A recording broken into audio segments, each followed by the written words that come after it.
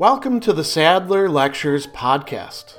Responding to popular demand, I'm converting my philosophy videos into sound files you can listen to anywhere you can take an MP3. If you like what you hear and want to support my work, go to patreon.com/Sadler.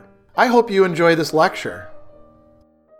There are a few interesting puzzles raised by the topics of knowledge, episteme in Greek, and perception, aesthesis in Greek, in Aristotle's Categories, chapter 7, where he is discussing the category of relation, the prosti, the things or the terms that exist or have their intelligibility in relation to something else or from their relation with something else. Now, why do these puzzles arise? The first of them happens when he is talking about correlative terms, and he suggests that we tend to think that when it comes to these correlative terms, these terms that are understood in relation to each other, they denote things that come into being at the same time, like father and son. You know, a father is a human being. Well, let's say if we're not talking about other animals, right? So we've got a human being, but he's not a father until he actually has a child. It doesn't have to be a son, it could be a daughter, of course, right? But some sort of child.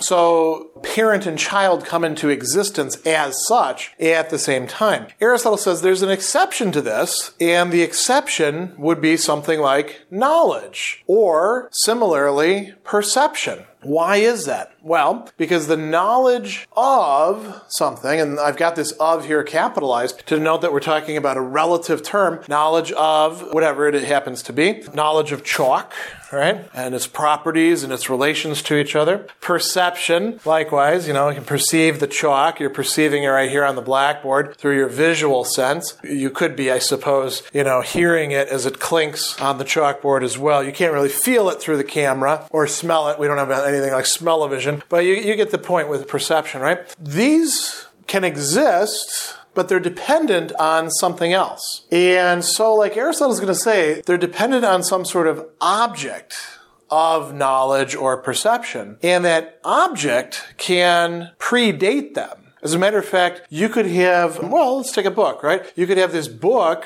existing. Imagine everybody dies of a plague, right? And this book is sitting there waiting for some alien civilization to come and discover it. And let's say that they actually, can read English and ancient Greek on the facing pages. And, they've got all the things for that. Well, they would be ready to have knowledge of what's contained in this book.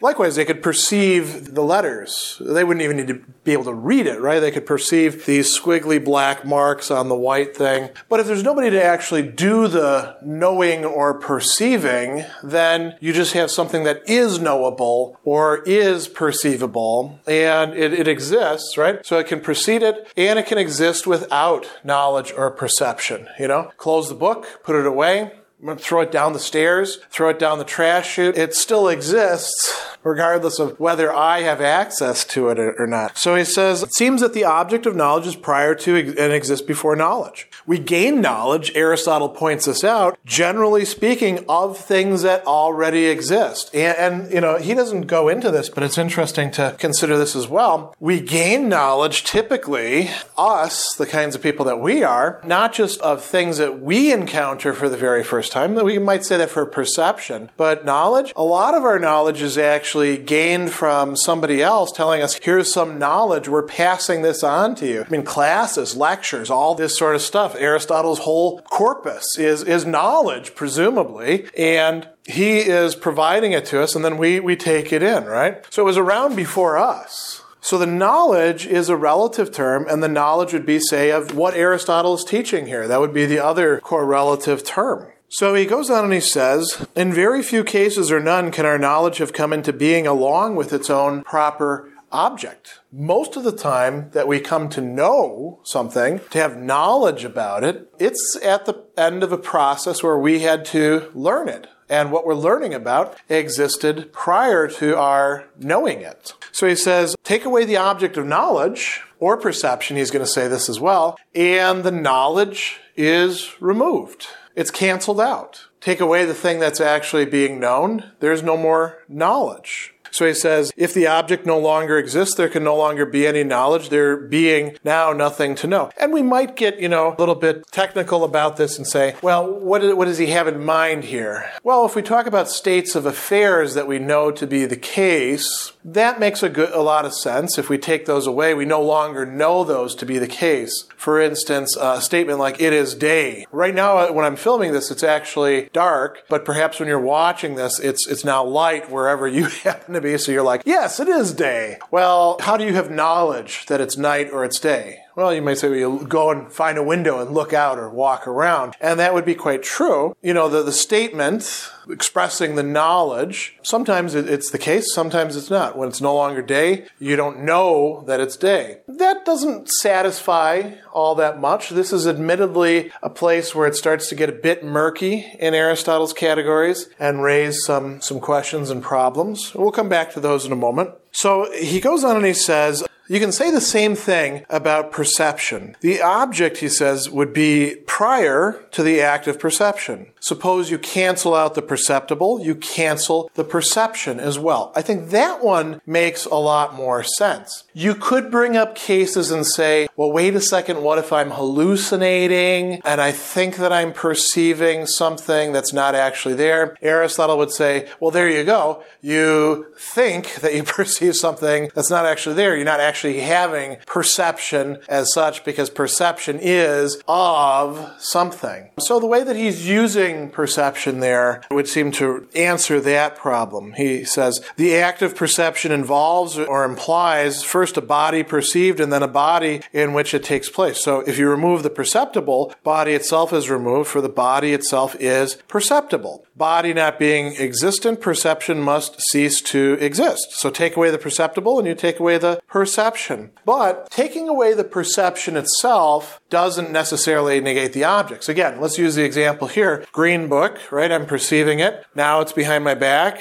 Okay, I am perceiving it because I'm feeling it. So let's put it down somewhere, right? Now I'm not seeing it, not touching it. My other senses aren't involved.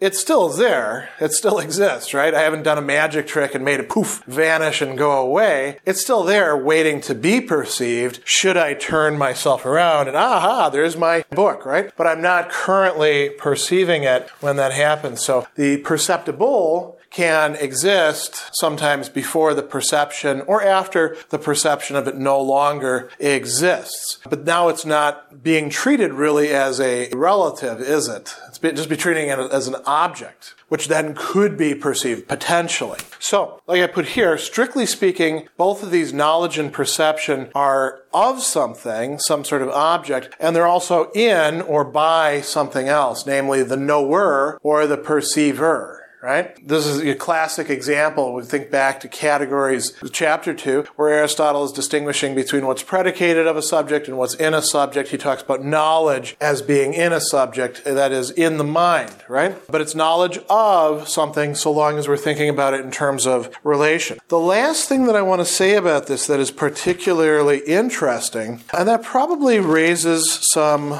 puzzles that I think people may not be entirely satisfied with Aristotle's treatment because he's not really telling you much about it, is this. At the very end of chapter 7, he starts talking more about knowledge, and he tells us that knowledge can be of correlative terms or things. How does he talk about that? Well, here's what he says. If a relative is definitely known, right, there's knowledge of it, then that to which it is relative also will be as definitely known. So if to use the examples that he has, he actually says this is pretty self-evident. If we know a particular thing to be relative, relatives being those things whose very existence consists in their being in some way related to some other thing, you know what that other thing is to which that thing is related. You know child, you know parent. You may not know what color the parent's hair is or something like that, but if you know that there's a child and you know that that is a child, you know there has to be a parent because of that correlative term. Doesn't mean the parent actually exists, but you know there has to have been a parent if we're using the concept in the term child. Similarly, if we call something double and you say, well, double what?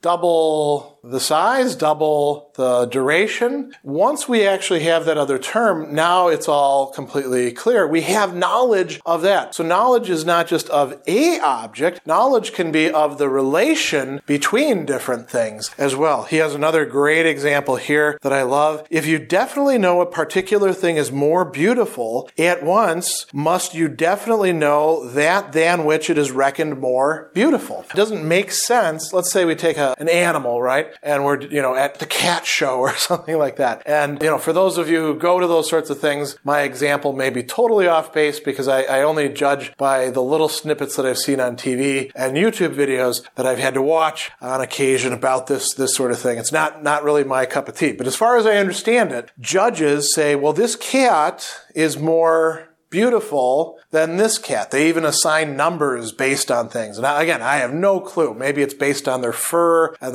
how their eyes look and how their ears are, whether they're clean or not, or how their nails are. We don't have to worry about those particulars. But if we're saying that this is more beautiful than what? Than all these other cats. Or this cat is more beautiful than that cat. Or this cat is more beautiful than the painting of that cat hanging in the study. We use these terms correlatively, and we can have knowledge of these correlatives, not just the knowledge of the thing in relation to it, right, the object of the knowledge, but knowledge of how two different things are, in fact, related to each other.